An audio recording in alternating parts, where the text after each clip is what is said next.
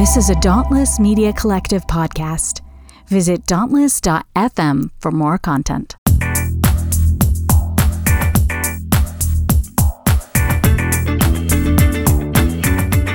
I regret to inform you, you're on Chapel Probation, a podcast that takes a critical look at evangelical colleges and universities. I'm your host, Scott Okamoto.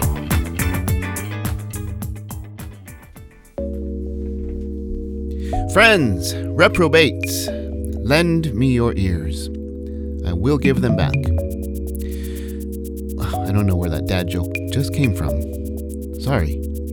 Now, you might have seen or heard the news that a new series has started here on Chapel Probation. I'm calling it Chapel Probation After Hours. It's a quick 30-minute conversation with friends and experts in things like therapy and grief, continuing the discussions we've had so far. I'm finding that people want to keep talking about the stories and issues brought up here, so I figured I'd make it happen. Some awesome guests are already recorded, and I'm really excited to share those conversations with you. Today's guest is Eugene, a former student of mine. Eugene is a Chinese-American man, and I actually remember him really well because it was the last semester I taught freshman writing. And I didn't have many Asian-American students in my classes, and most of the ones that I did have really had no interest in exploring their identities in any way. They were just happy to be there with mostly white people. But Eugene was different, and I always enjoyed talking to him and hearing his observations about whatever we were talking about. So Eugene had to endure bigotry on two levels: as an Asian American man and as a closeted bisexual man. He's living his best life now, but he's here to process his experience at APU. Okay, so hi, I am Eugene, and I went to APU from 2012 to 2016. I graduated in 2016 with a major in philosophy and a minor in biblical studies. Yeah, so you were right at the end of my time at APU. So yeah, I caught the tail end of you, thankfully. Yeah, very cool. So tell me, I saw this 18. I always ask, what were you like when you came to APU? So how would you describe yourself? I was on fire for the Lord. Yeah. I went to church all through middle school and high school, and then I had some friends who went to APU from church and also from high school, and so I was like, I want to learn more about this faith that I'm so on fire for. So that's where I was at Yeah, that good point. choice. Yeah. And you mentioned before you chose not to go to Biola, so APU being a little bit less weird. Yeah, I mean, I heard that APU was a little bit more of a liberal Christian college, and I knew from personal experience, having dated a girl in high school who went to Biola, that Biola was not where I wanted to go. So, yeah, I mean, APU was a little better, but not much. So, and I wanted to point out that you were part of the most diverse class I ever taught at APU. I think there was 3 white kids. And yeah. It was weird. It was unique for you too, right? Did you ever have a class that diverse ever again? No, because I went to Arcadia High, so Right. everyone was Chinese or Taiwanese, and that was about it. There was like one black guy In the whole school, yeah. in the entire school, and then there were a few white people, obviously, from like the foothills area. But Yep. yeah. All right, so you come to APU, you're on fire. What happened? what do you remember when the fire started to cool down? And Well, I think that I so I went in to APU with an undeclared major, but I ended up choosing philosophy and biblical studies. And I think that from the very first biblical studies class, I already realized, like, hey, the Bible was written by people, not, not just God speaking directly. And it's written by people in a culture that is very specific, and like there's all this historical context. And I think I realized that when I learned that the ancient Israelites didn't believe in hell, they didn't believe in a lot of the things that we assume that people in the Bible always believed. Yeah.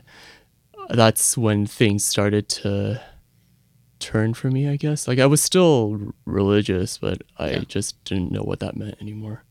Yeah. And it wasn't liberal me that necessarily made you deconstruct. It's almost always the Bible classes.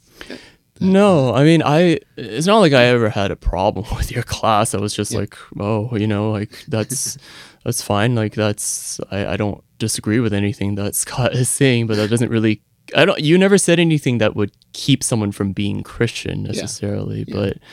But yeah. I did have you were the one class I experimented and had you read a Bart Ehrman book. Yeah. Jesus Interrupted. Yeah. And I think you were the only one that read it. That was the one semester where I was like, I think I'm pushing it too hard here. So I was gonna back off, but then they fired me after that. So it didn't matter. So you told a story on the Facebook group that I was really moved by, because I could relate so hard as being an Asian American male in these spaces. So you came from Arcadia, which is you can be very comfortably Asian, right, in that space, to a place where, from my observation, you feel kind of invisible at places like APU. You're a forever foreigner, immigrant. So, were you aware of those dynamics as soon as you got there, or did it take a while to sink in?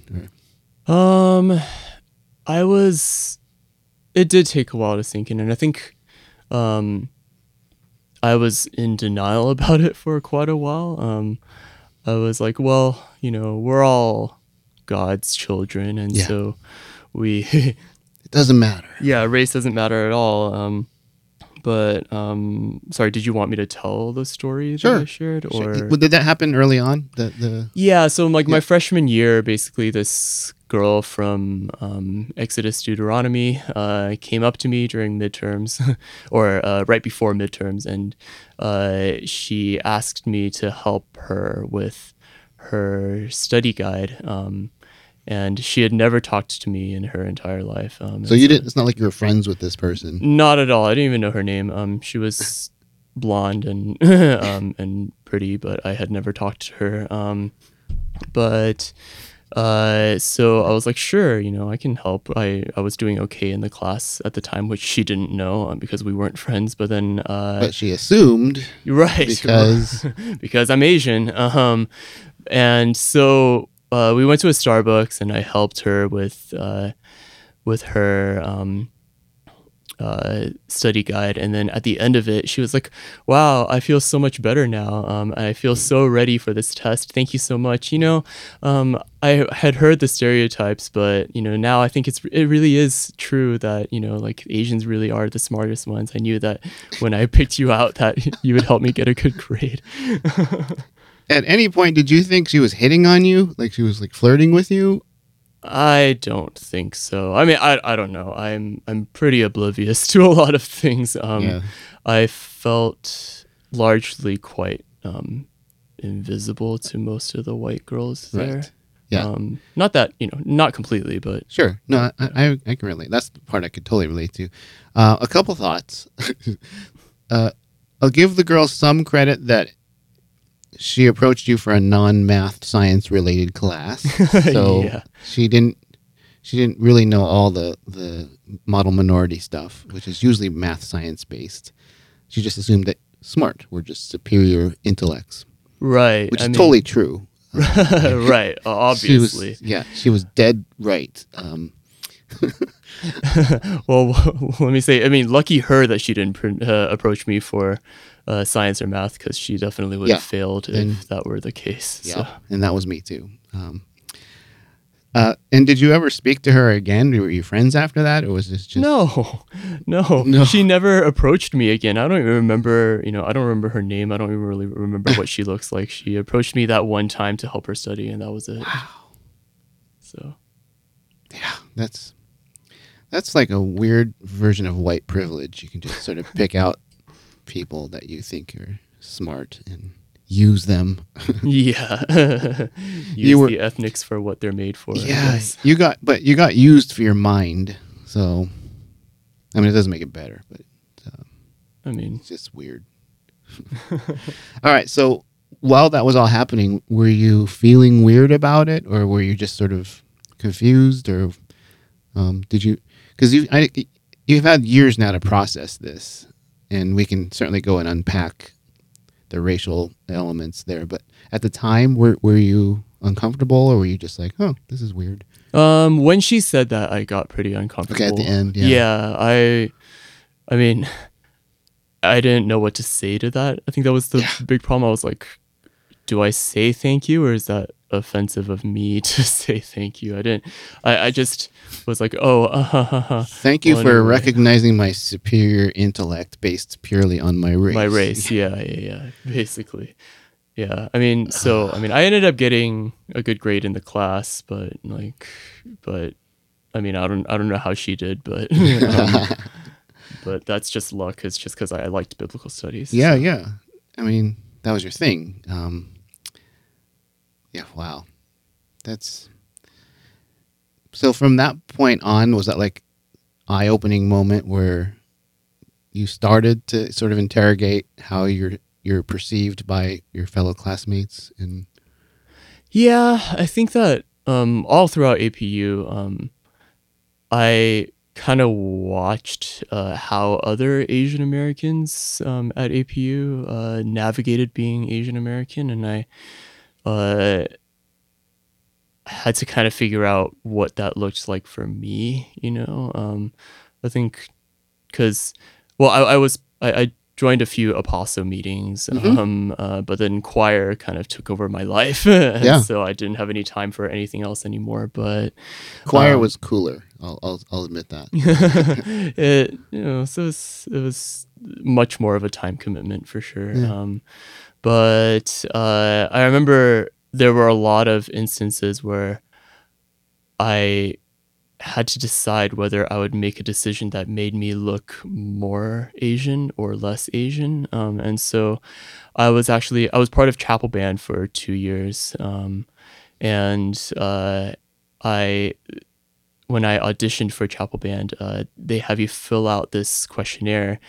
And one of the questions is, would you be willing to be on the international chapel team?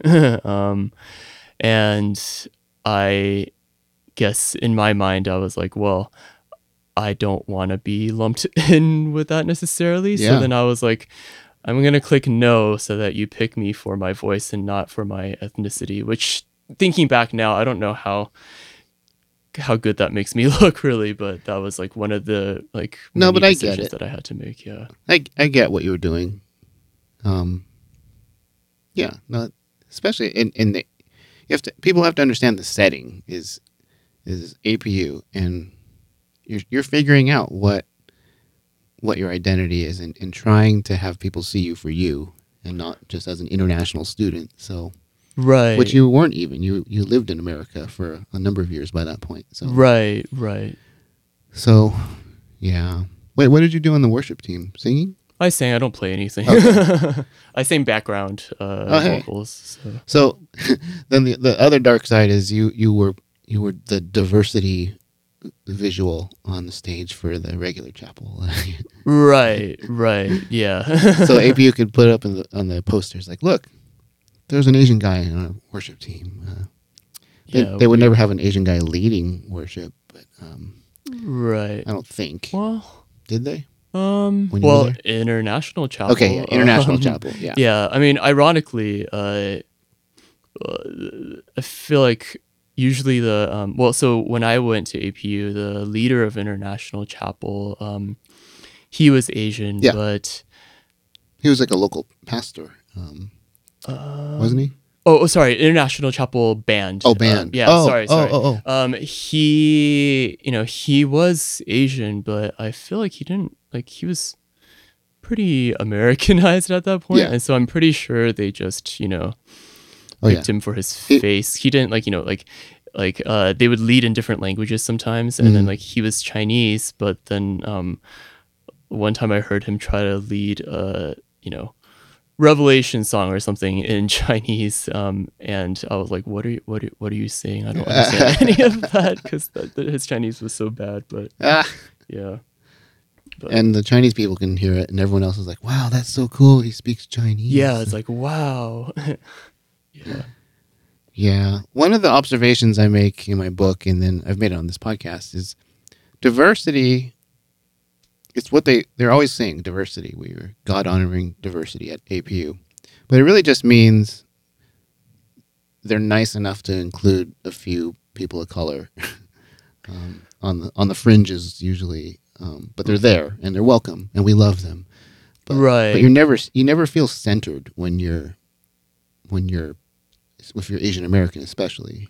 Yeah, and I remember throughout my theology and philosophy and biblical studies classes, I remember feeling quite lost oftentimes, learning all of reading all these different commentaries, and they were written by a lot of white people, obviously, a lot of, and then there were some Latinx writers too, and then some African. We read African Bible commentaries too, but I felt like there wasn't a lot of East Asian representation in terms of contributing to theology, right. And so that made me feel like, well, so how do I blend my Chinese heritage with such a Western religion, and eventually I figured out, I mean, at least I can't. So. Yeah, and so you don't identify as Christian today, or you do? Not really. I feel like it would be disingenuous for me to identify as Christian just because I don't believe in so many things that Christians believe, but at the same time I don't, I'm not an atheist. I feel like right now I am probably agnostic. I believe to a certain extent that there's probably a God somewhere, but I'm not able to make a lot of assumptions about that God. And I try to live functionally atheist, so I don't want to rely on God as a crutch for the decisions that I make. So I want to make my own choices and take full accountability for that. So that's how I kind of see my life. Yeah. And you join the long list of people that APU would not like to hear about, because isn't it ironic how they set up this university to sort of they almost promise you that this is going to give you a solid foundation of faith, of evangelical Christian faith, from it's a springboard into the rest of your life. You go to APU, you're gonna get 4 years of solid Christian teaching and education, and it's gonna set you up for this life of evangelical Christian faith. I mean, it's literally in the faith statement of the school. And yet so few people go through those 4 years and where that actually happens. Right. Yeah. I mean, I guess it's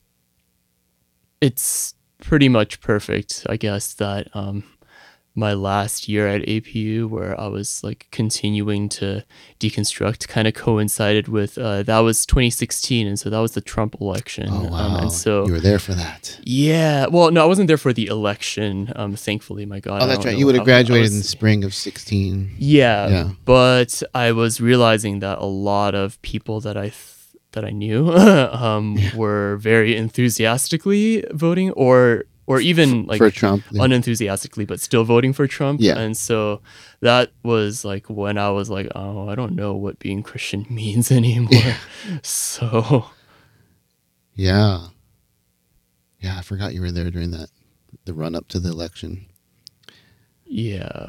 And it's interesting. I've talked to so many people who point to 2016 as the breaking point. Or a major point in their deconstruction. Yeah, it made me, I think, because I was pretty close to my church too at that time, and then realizing that all of my mentors and the pastoral staff, like at least the older pastoral staff and basically the entire older congregation of my church, which is a Chinese American church, that they were so for Trump and everything that he said and did. Wow, even the Asians? I know. Yeah. Wow. Actually, I did read that. Yeah. Yeah, it's a head scratcher. Like, he doesn't like you. Yeah. He had no love for any Asian American people. We were all foreigners to Trump. Right. Yeah. So I think that plus, also friends from APU who revealed themselves as Trump supporters made me, it was definitely a turning point for my faith, because you almost feel betrayed because, like, people taught you to love your neighbor and everything, and then they vote for someone who is the exact opposite of that. So right, the very basic things that we learned in Sunday school as kids. Yeah, Trump seemed to be in complete opposition to all those things. And yeah, I was gonna do a sketch here, but it just kept coming out as an angry rant. So fuck it. Being Asian American in white nationalist evangelical spaces really sucks. I mean, it kind of just sucks as being an Asian American man in America, but yeah. On my website, rscottokamoto.com, you can see a video of me at a storytelling show telling a very similar story to Eugene's, except I was at UC San Diego. A white girl asked me for help with her advanced calculus homework. She didn't know me, so she also didn't know I wasn't in advanced calculus. Or if there were Asians, I just looked like them. I was in calculus for poets, or what we called calculish. The point is, both Eugene and I have experienced being useful to white people who assumed, we were just standing by waiting for them to ask us for help. I stayed friendly with the woman who asked me for help, but poor Eugene just kind of got used by a Christian woman who clearly felt entitled to his knowledge and abilities. It's like we're part of their dominion over the earth. So yeah, we're just here for all you white people. Happy to help. Whatever you need. We put the intelligent in God's intelligent design, so ask away. We got you. I mean, really, does everyone assume we Asians are just generally smart? I mean, we totally are. Why can't people watch Linsanity and 38 at the Garden and assume we're all great at basketball? Or, okay, maybe there is a sketch here. Like a sketch about a young Asian American man walking across his evangelical school campus. Okay, one more class today and then the weekend. Hey, Asian, do you think you could take a picture of me and my friends? Sure. There you go.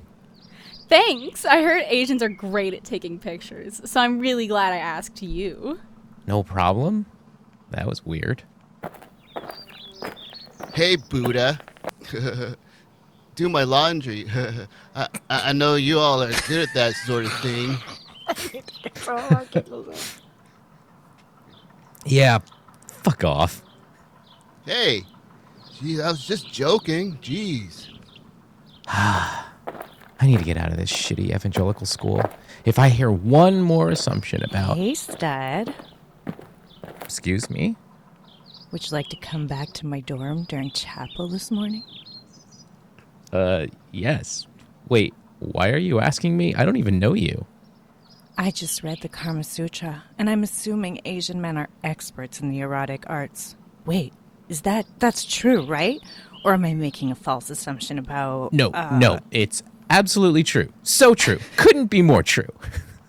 Great, here's my dorm number. See you in an hour, stud. See you. I guess some assumptions can be good?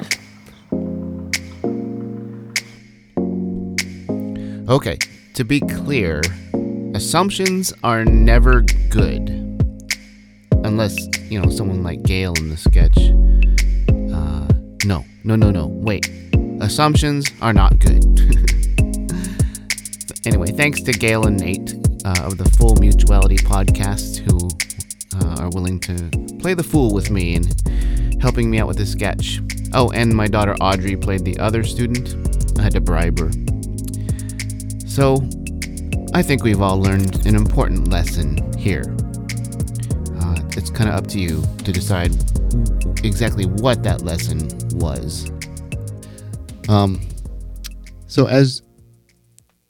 Are you comfortable talking about sexuality then, as we move on? Sure, yeah. Oh, did you come to APU knowing you weren't straight? Did you come?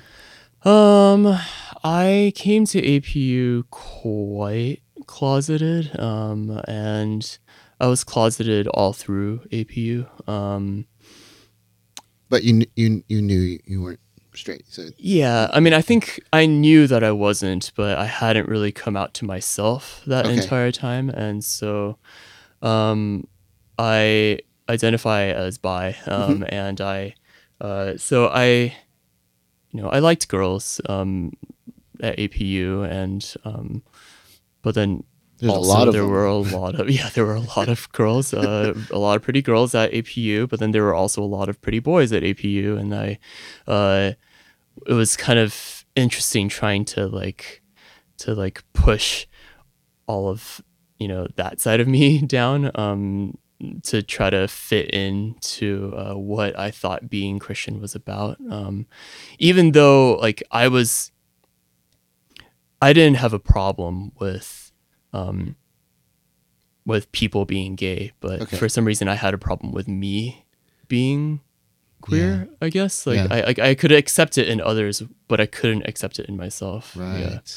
So it made me think back. I was now where I am now. I think back to the professors that I really liked, and the some of the friends that I got along really well with, and I'm like, so did I actually connect well with the course material of this professor, or did I just think that he was really hot? I think it was both, but yeah, there can be a lot of layers of connectivity in so you didn't ever feel like necessarily you needed to do reparative therapy kind of things? Oh no, thankfully no. I never thought that I needed to do that. Okay. And no one ever encouraged me to do that. Good. Yeah, because that's fucked up. That's really damaging. But it had to be hard because that's just how deep-seated the conservative faith is, right? Yeah. Because there was Haven. You were aware? Was that on your radar? I was aware of Haven. I never went to any meetings because I was so closeted. Yeah, for sure. I didn't want to be like, oh, hey. I didn't want people to be like, oh, hey, why are you here?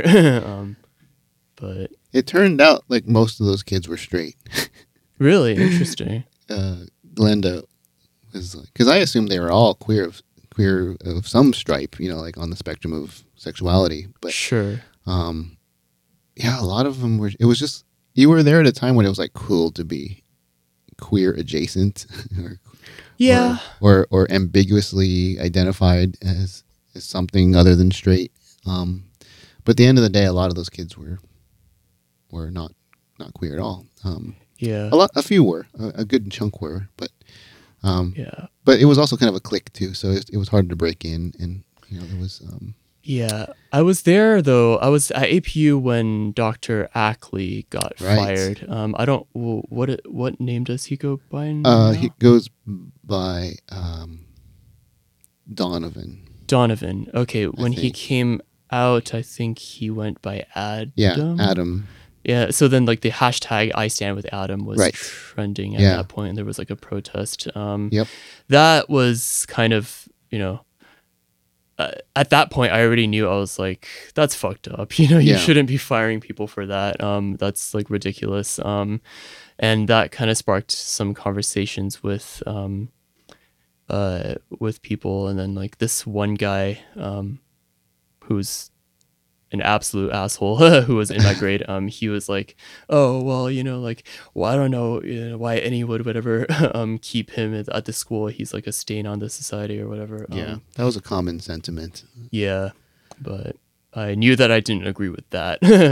Yeah. But, And it's fascinating too, because the trans identity was really kind of as we understand it today, wasn't born there, but it was given the okay. The APA delisted it from its list of neuroses or whatever, and so it was no longer seen as something to be medically treated or handled. So and to a place like APU, they were barely getting their minds around just being gay. Right. The trans identity just blew their minds. Yeah. They had no idea how to react to it. Yeah. So that was a rough one. I'm still trying to figure out how to have an episode about Professor Ackley, because he signed an NDA and can't really speak about it legally. So, Yikes. but I know the tea. I was there. Yeah. So I have to figure out how to tell that story. But yeah, that must have been weird as someone dealing with your identity and and when you see how the culture responds to something like that so inhumanely and so hatefully. I mean, that doesn't necessarily encourage you to want to come out in any way. Yeah, I mean, like, I have friends who, I'm still, friendly with, but, like, some of my friends were more conservative, and they would talk about how they weren't going to go to their cousin's wedding because it was a gay wedding. And then finally, years later, when I came out to them, they were like, oh my gosh, why didn't you come out to me sooner? And I'm like, what do you mean, why didn't I come out to you sooner? You made your position very clear on the issue, you know, like, it makes it very difficult to, I think that it's ironic. I found out the irony that a lot of these friends, even though they are against gay marriage and they are against homosexuality, they still want you to come out to them. They're not trying to convert you, but they want their gay best friend, Yeah, they want the cred of saying, they can add it to their testimony. Yeah. It's like, so that they can say, like, I love everyone. Yeah. I have, my friend Eugene, dates guys. Yeah. So. And then they can say their homophobic jokes because they have a gay friend. Right, because they have, yeah, exactly. So. Yeah, we see it. Yeah. So also, you were also heavily involved with choir, as you mentioned. Yeah. And since we're talking about identity and gender, I think I've talked to you about this before, but like the man choir. Oh my God. What was the official name? Men's Chorale. Men's Chorale. It was like, it seemed mostly white, but they're a choir, so they always felt like they had to overcompensate their manliness by coming up with the name Man Choir. and wear sunglasses and act all cool and macho while they're singing their 4-part harmonies. Right. Like, Yeah. like I would always tell them, just be the choir. It's cool in its own way. It's not like the 80s where being in a choir means you get beat up, in the parking lot. It's like, it's cool. So why are you trying so hard to exude this masculinity in a place where you don't need it? Since you were in it, what was it like? It was weird. I mean, I don't, so I was in it when was the director. God bless his soul. He passed away a couple years ago, I think. But I remember when I found out about that, I was a little bit conflicted because he was a really nice guy. He was very charismatic in both senses, in both the religious and the had a great charisma sense of the word. And I think this is a recurring theme of my life where I'm surrounded by a lot of Christian people who are good people but say and believe a lot of really problematic things. And so he would share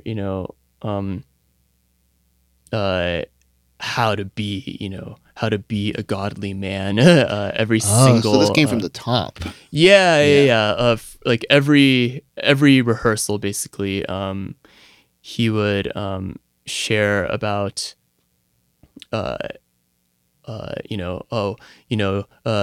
you guys need to make sure that you are staying pure for the Lord, don't let sin into your lives. And by sin, he meant masturbation, obviously, because that's the only sin that a man could possibly do. The most obvious one for a bunch of, 18 to 22-year-old men. Right, yeah. And then he would have like side tangents about how Harry Potter was of the devil and it was like witchcraft. And I don't, I'm not a fan of J.K. Rowling now because of how transphobic she is. But I was a big fan back then. Yeah, that's your generation. I mean, that was, yeah. Yeah. And then there was a lot of just charismatic talk, I guess, like a lot of like faith healing and things like that. And just a lot of things that made me feel quite uncomfortable, I guess. And yeah, it was very interesting because it felt because a lot of the guys in man choir were so close, it could sometimes feel a little culty, maybe. Or homoerotic? Oh, yeah, definitely. And, I think I've heard stories of, like, guys messing around with each other on these tours. I didn't, I wasn't a part of any of that, but... that would have almost made it worthwhile, too. I know, like, but yeah, so it was an interesting time. And then I was part of UCO, it's the big the big one. mixed choir, and so very highly awarded and celebrated choir. Yeah, and so they were both ministry choirs, so we would visit a lot of different churches. You came to Lake Avenue. Where my parents would always say, "Hey, the APU choir came and sang." Yeah. And then our yearly Christmas concert was always at Lake Avenue too. Yeah, so it was always during final season because that's just how it was. So that was always stressful, but the holidays and finals. At the time, was your gaydar active back then? Did you clock people in, not just in the choir, but because I have this theory. Okay, hear me out. From where I sat, there was a lot of homoerotic activity and acceptance in the boys' dorms. Is it Smith Hall? Yeah. Because there was at one point there was like a group of boys that started like a cuddling club, and they would always say no homo. Yeah, while like literally like whipping their dicks out and like comparing. Oh yeah, there's that too. Then, the obvious ones. Yeah, there was a lot of that in all of the the guys' dorms. Yeah. Yeah. And I would usually just say to them, it sounds like you have some things you might want to address. And I don't mean this in any way judgmentally. I just mean, if just go with this and just just call this what it is, because it seemed to me like in my college experience, it seemed like being gay was not accepted, and male intimacies of any kind were not accepted, and that's not a good thing. But it was accepted at APU, and it just felt like there was an opportunity for people to really explore their identities. And it's weird that it was more healthy at APU, like with men expressing physical intimacy with each other. Yeah, and I'm not saying they were all gay at all, but no homo kind of way. Yeah, but they were so overtly aware of. So it's confusing. It had to be very confusing for anyone who was in the closet or questioning their identity, because you could spoon a fellow dorm mate. So did you observe any of that, or was? I observed. I didn't participate, but Okay. but I did. There was a lot of nudity in I heard. Smith Hall. Once it's 10 o'clock and the girls got to leave, then it's nudity builds community. I believe. I was going to say that's the saying I heard. Yeah, and I didn't quite understand the appeal, even with the little homo in me that was there. Okay. I was like, I don't quite get that, but yeah, there was a lot of guys that got like drop really trial with touchy everybody. And yeah. Because it's like I was so amused by all that and wanting to make, and that's why I would always tell my classes, anyone needs to talk about it in a safe place. And a few kids did, but yeah, the weirdest one, years before you got there, this group of guys started a guys only worship scene in one of the dorms. And the only reason we found out about it is because the school closed it down for fire hazard, because they would get like 25 guys in a one small dorm room, and they had to take off their clothes, like down to their underwear. What? And they would start singing songs and dancing and writhing around together until they all got like drenched in sweat. What? But then they would bully, like if you got invited and you said no, they would bully you, like, come on, we're just guys being guys. And so like it was making a lot of dudes really uncomfortable, because they didn't want to go writhe around half naked with sweaty dudes in a room. Right. And then the campus safety found out about it and shut it down, because it's too many people in a room. Yeah. You know what? I think that as an answer to your theory, all of the, homoerotic shit that happened in those dorms was actually a bunch of straight guys who wanted to prove they were straight by getting naked with each other and going like, look, you're not turned on by this, I'm not turned on by this, so we're all good here. And that's why, the people who might question themselves a little bit more tended to not participate in that as much. So it's like some kind of alpha thing. Like I'm so straight. I'm so straight that I could see the entire hall naked, and that wouldn't do anything for me. Yeah. But in that group, there had to be a few guys who were like just happy to be there. And oh no, definitely. Yeah. I mean, like, if some guys were less shy about it, then or unabashed, then this is awesome. Yeah. No, I had a football player in one of my classes just say he was one of those that had no filter, and he thought that crossed this boy's mind, we were gonna hear it, and he once blurted out, he's like, have you ever just wanted to like kiss your best friend? And the whole class was like someone of the same sex. He's like, yeah, I just love him so much, I just want to kiss him. I'm like, maybe I don't know. Yeah. Nobody wanted to say anything. Yeah. Because this boy is outing himself, and he doesn't even know he's outing himself. Yeah. I tried to get him to talk more about it, but then he kind of shut up when he realized what he was the only said. one in that group that was admitting to wanting to kiss his best friend. It would be difficult to compare the experiences of being an Asian American and being a queer student at an evangelical college. It's like apples and oranges. It's like apples and oranges if the apples and oranges are filled with maggots. Neither is good. And the point is, it sucks being an Asian American and an LGBTQIA student in different ways. But I will say, it had to be really confusing for anyone struggling with issues of sexual identity at places like APU. The boys' dorms, and I'm told this is kind of a universal, as Eugene pointed out, were often, sausage fests. It's hard to describe the vibe, but a lot of these boys, suffering under the crippling restrictions of purity culture, sure did like showing their dicks to each other. But not in a healthy way where they felt free to explore their sexuality. No, these boys, as Eugene pointed out, were exerting their straight masculinity, like peacocking through the dorms. I still think there are more queer men in those dorms than in the national average, but as with many confusing attributes of this school and evangelical schools in general, it's complicated.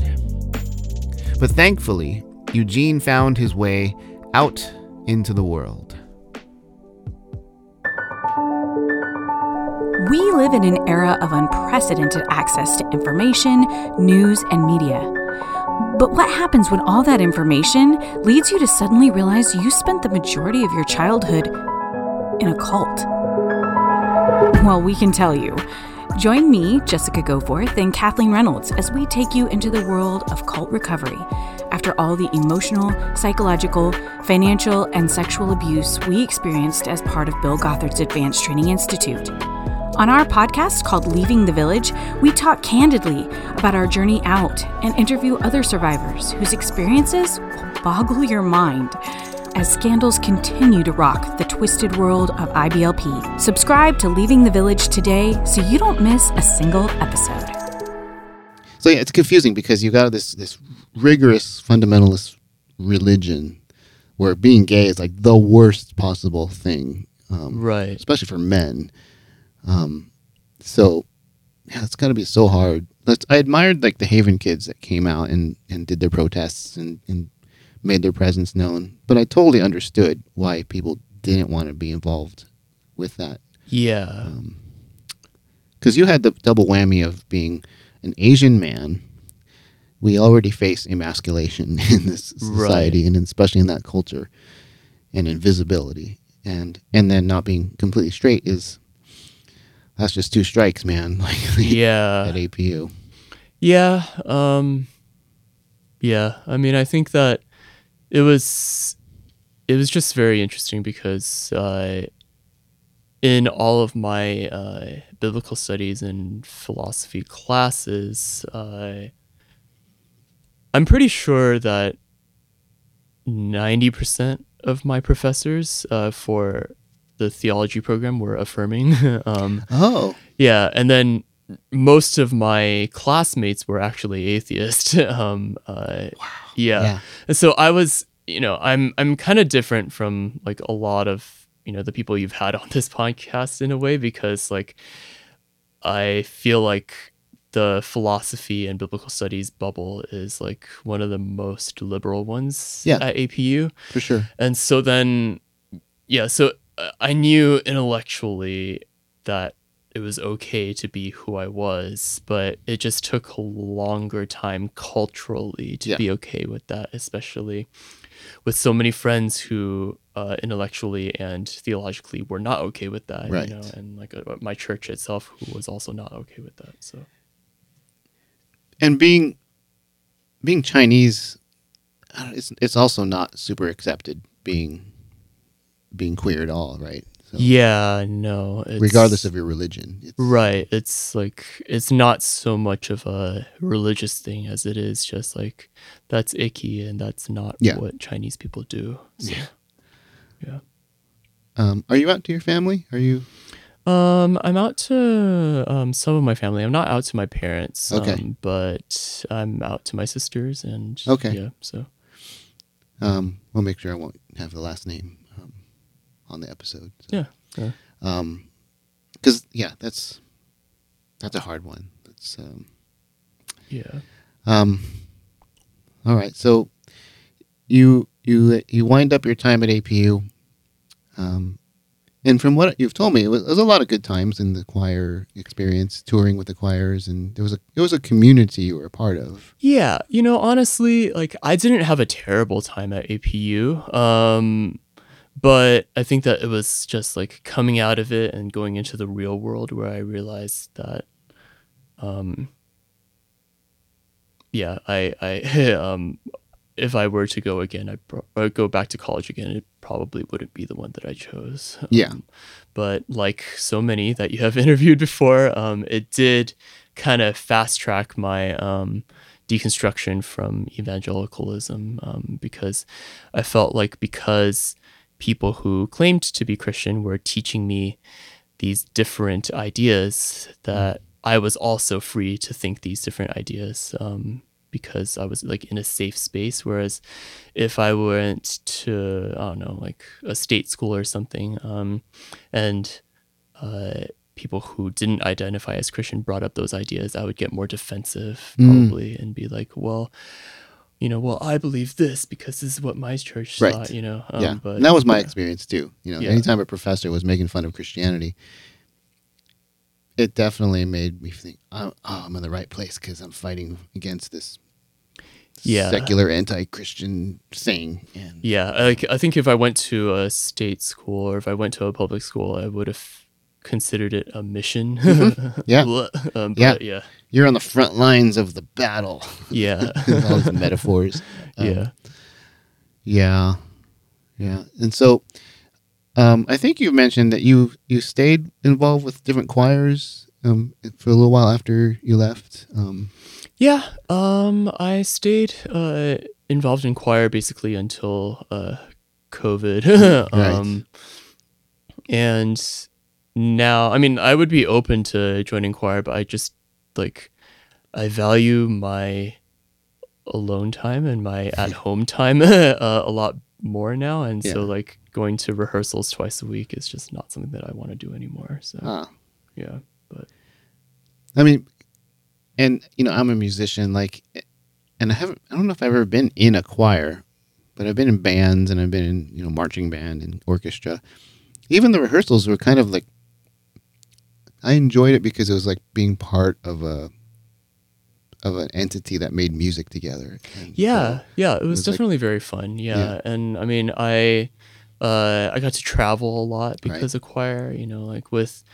I was also part of chamber singers, and so we got to go to Ireland and Wales and London, and then we went to Italy as well. So that gave me a lot of opportunities to travel to places that I wouldn't have been able to and to perform in these places. That's cool. Did you ever date at APU? Did you? Never fully officially. Okay. Yeah, I had mutual likes, and and stuff like that. But I think I was so. Well, one, I was so busy. Choir really does suck up a lot of time. But it's like being honest. It's like being an athlete. Yeah, it really is. But also, it was before I came to terms with my sexuality, really, and so then I didn't really explore things for myself very much until after graduating. So when you said mutual likes, was it male and female mutual likes, or it was just female? Just female. Yeah. I don't think that I ever had crushes on guys at APU mainly because I didn't let myself. Right. But I mean, I just found them attractive. So yeah, but. I mean, that's probably for the best because dating in any way at APU is always fraught with all these complications of guilt and DTRs. Navigating any kind of romantic entanglements in these spaces is hard. So when do you remember when you had your first date post APU? what did it feel freeing, or did you still feel like it was taboo, or you were breaking rules, or? I was okay with myself when I went on my first date with a guy post APU. It was just, I think I wasn't so much ashamed or Oh, thought good. anything was taboo. It was just complete lack of experience. And so Sure. then I had assumptions about dating, about sex, and that were completely different from how things really are when you actually get into it. And so that was really confusing for me for a really long time. And I felt like, with a lot of my other friends who, started dating a lot earlier in life, I feel like they matured in that aspect Sure. like a lot quicker than I did. But Yeah. And it's not a race, so as long as you get there, it's it's yeah. all. But yeah, your point is well taken, and you can apply that concept to a lot of things. When you come out of a place like APU, students often complain they're not ready to be in a workplace that's secular, or they're not ready to have friends and social circles that don't all go to chapel together, and Yeah. so APU is not great, and all evangelical schools aren't great for a lot of ways as far as preparing you for life outside. Yeah. I think that's the hard thing, it's like APU was fun, but it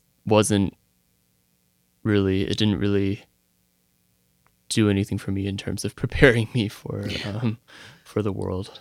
Well, So- fortunately, you said you had a philosophy major, right? So right. that's useful for life, I think. I feel like Yeah. everyone should have a philosophy minor or something, because it helps you decode the world that you live in. Right. And then, like the beliefs that certain denominations or people believe, you can kind of like break it down into, the logical arguments and the history that cause you to have said beliefs. So, Yeah, definitely. Because especially we mentioned like the Trump thing and all the stuff happening today. It's just like, how do these people come to these conclusions? And Yeah. I don't want to know, because Yeah, no, it's that still tragic. confuses me. That stuff definitely still confuses me. Although, I mean, on the other hand, like, I know I mentioned to you earlier about the whole Luther thing, and like how, um, Martin Luther was an anti-Semitic asshole. Who, Yeah, we'll just say it. It's and how people who subscribed to a lot of these anti-Semitic views that Luther believed ended up contributing to the Holocaust, hundreds of years later. So yeah, like we've made the claim already on this podcast that like QAnon and MAGA world started in like the 90s or the 70s or the 60s, but no, you could trace it back to Luther. yeah. It's like a sanctioned version of hatred and bigotry. Yeah. So, yeah. So as you look back now and you have this life, and have you gotten to the place yet where you can separate yourself from the APU life, the Christian life, as you live your life now, or is everything still sort of in opposition to the past life? I guess, I mean, I live quite separate from my life at APU. That's good. I actually recently finally had my like official like, sorry guys, I'm leaving with my church. Like I hadn't attended since like before COVID, but Okay. like I officially told them that I'm not attending anymore. And yeah, I mean, but I think that it's still I think I'm still trying to navigate how to be a moral person and be a good person who shows people that they care for them without telling them like it used to be so easy to be like, oh, I'll pray for you, you know, Yeah. and like to really be sincere about that, Sure. you know, be like, here, I'm thinking about you, but now I don't really know what to say in place of that. But Yeah. Well, as long as the sentiment is there. yeah, Yeah. It just feels weird not invoking Jesus or something, right? right. When Jesus died for me, so therefore I love you. There's like a transactional thing in Christianity, whereas now it's just like, no, from my heart to yours, I'm expressing this care, and it's like learning a new language. Yeah, no, it really is. It's really interesting navigating friendships and relationships that, in more of a secular context, and like realizing why I should be good to people, you know, rather than, you know, being told that I have to. So yeah. For the least of these. Yeah. It's like, who are you calling least of these? Yeah. All right. So the last thing is usually like, you mentioned you wouldn't go to APU again, but if someone asks you about APU, how would you describe it? Well, if someone asks me about APU, I would tell them that it is Christian college that is trying and often failing to get in touch with the world. I think that, you know, if you had asked me like 3 years into like when I was still at APU, if I would recommend people go to APU, I might have honestly said, like, depending on your major, if you decided to do my majors, like philosophy and biblical studies, then yeah, go for it, you know. But now, because I hear about how things are now, it's just, I mean, can you afford it is the problem. And like, if you can, then like maybe invest in education somewhere where school. you can, you know, like, you know, but you know, I appreciate the deconstruction that it provided for me, but at the same time, that's a lot of money that you could be spending somewhere else. So yeah. Yeah. You're another one of those that thank APU for the deconstruction path it set you on. Yeah. But I mean, not if you're what going the school wants to hear. Yeah, I feel like it was a lot of like, it was very interesting to see like the political affiliations of the different programs at APU. The departments, the departments, like, because like the business program was usually quite conservative, and you've mentioned the science program, science, was also, history. Also like quite conservative. But then like I just happened to stumble upon the most liberal one, so I mean, I'm thankful for that. But yeah, I'm glad, because it could have been a much worse experience for you, being you, and so yeah, that's good. I'm glad you had those experiences. Cool. Well, thanks for taking the time to come on, man. It's really good to catch up. And yeah, thank you. It's always a pleasure to speak to you about different experiences and things. No, we'll party soon. We'll get our people together, and that'd be fun. So thanks again to Eugene for coming on to Chapel Probation. We're not quite done. We leave you this week with a bonus surprise. Because we don't believe in hell, in the Christian sense anyway, we decided to do some performative sacrilegiosity. Is that a word? Eugene is an amazing singer. So enjoy this bonus of us, reimagining a beloved worship song as a queer anthem. Yeah, there's no hell, right? Okay, so tell me about the worship songs. Okay, so about the worship songs. Okay, so my friends and I, in college, and then a little bit after that with my other naughty church friends, we would joke about how if you just replace the word Jesus with daddy for a lot of different songs, in a lot of different worship songs, they end up sounding really, really horny. And I mean, they are kind of horny in a godly sense, right? Yeah, horny for Jesus, horny for God and Jesus. Yeah. So that kind of like, I mean, that just accentuates like, so basically, the song that we would usually do it to is like Jesus at the center, because at that in that song at the end you repeat like Jesus, Jesus, like over and over and over again, and it builds in intensity. It builds to a climactic ending. Did you actually sing Daddy in any of the, like when you were in chapel, or you just sing it to yourselves? I mean, like not in chapel, but as a joke with some of the other like chapel members. Yeah, sure. Just imagine if such a version of this song existed and were recorded. Oh yeah. Imagine. Okay, nice. So I need the band to keep it tight, and let's just let the Holy Spirit roll. You all set, Eugene? All right, give me a thumbs up. All right, you can hear your voice, okay? Good. All right. Think Holy Spirit. Here we go.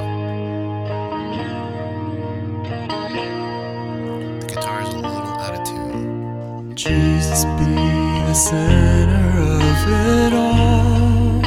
Nice. Jesus be the center of it all. I'm getting goosebumps, man. Keep going. From beginning to the end, it will always be, it's always been you, Jesus. Okay, let's take it to the next section, band. Nice. Nothing else matters.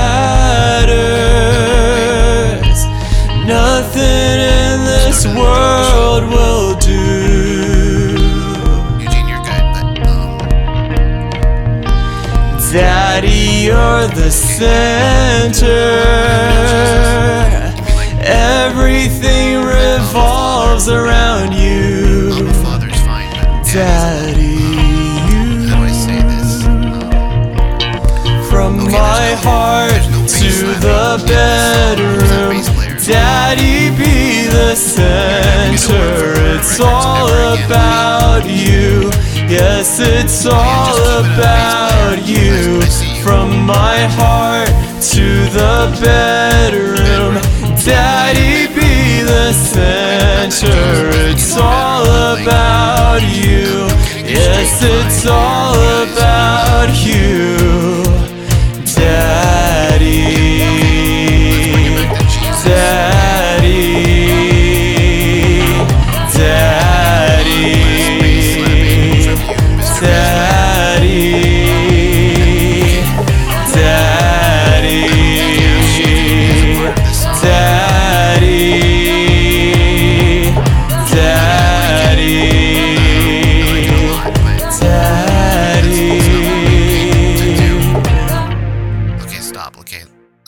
We'll keep that one, but I need a lot less ass shaking and a lot more Holy Spirit and a lot less Daddy, okay? So I don't know what that was, but I kind of liked it.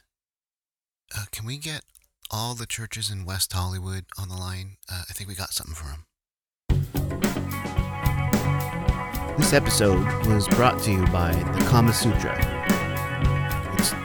It's just time to start associating Asian men with sexuality.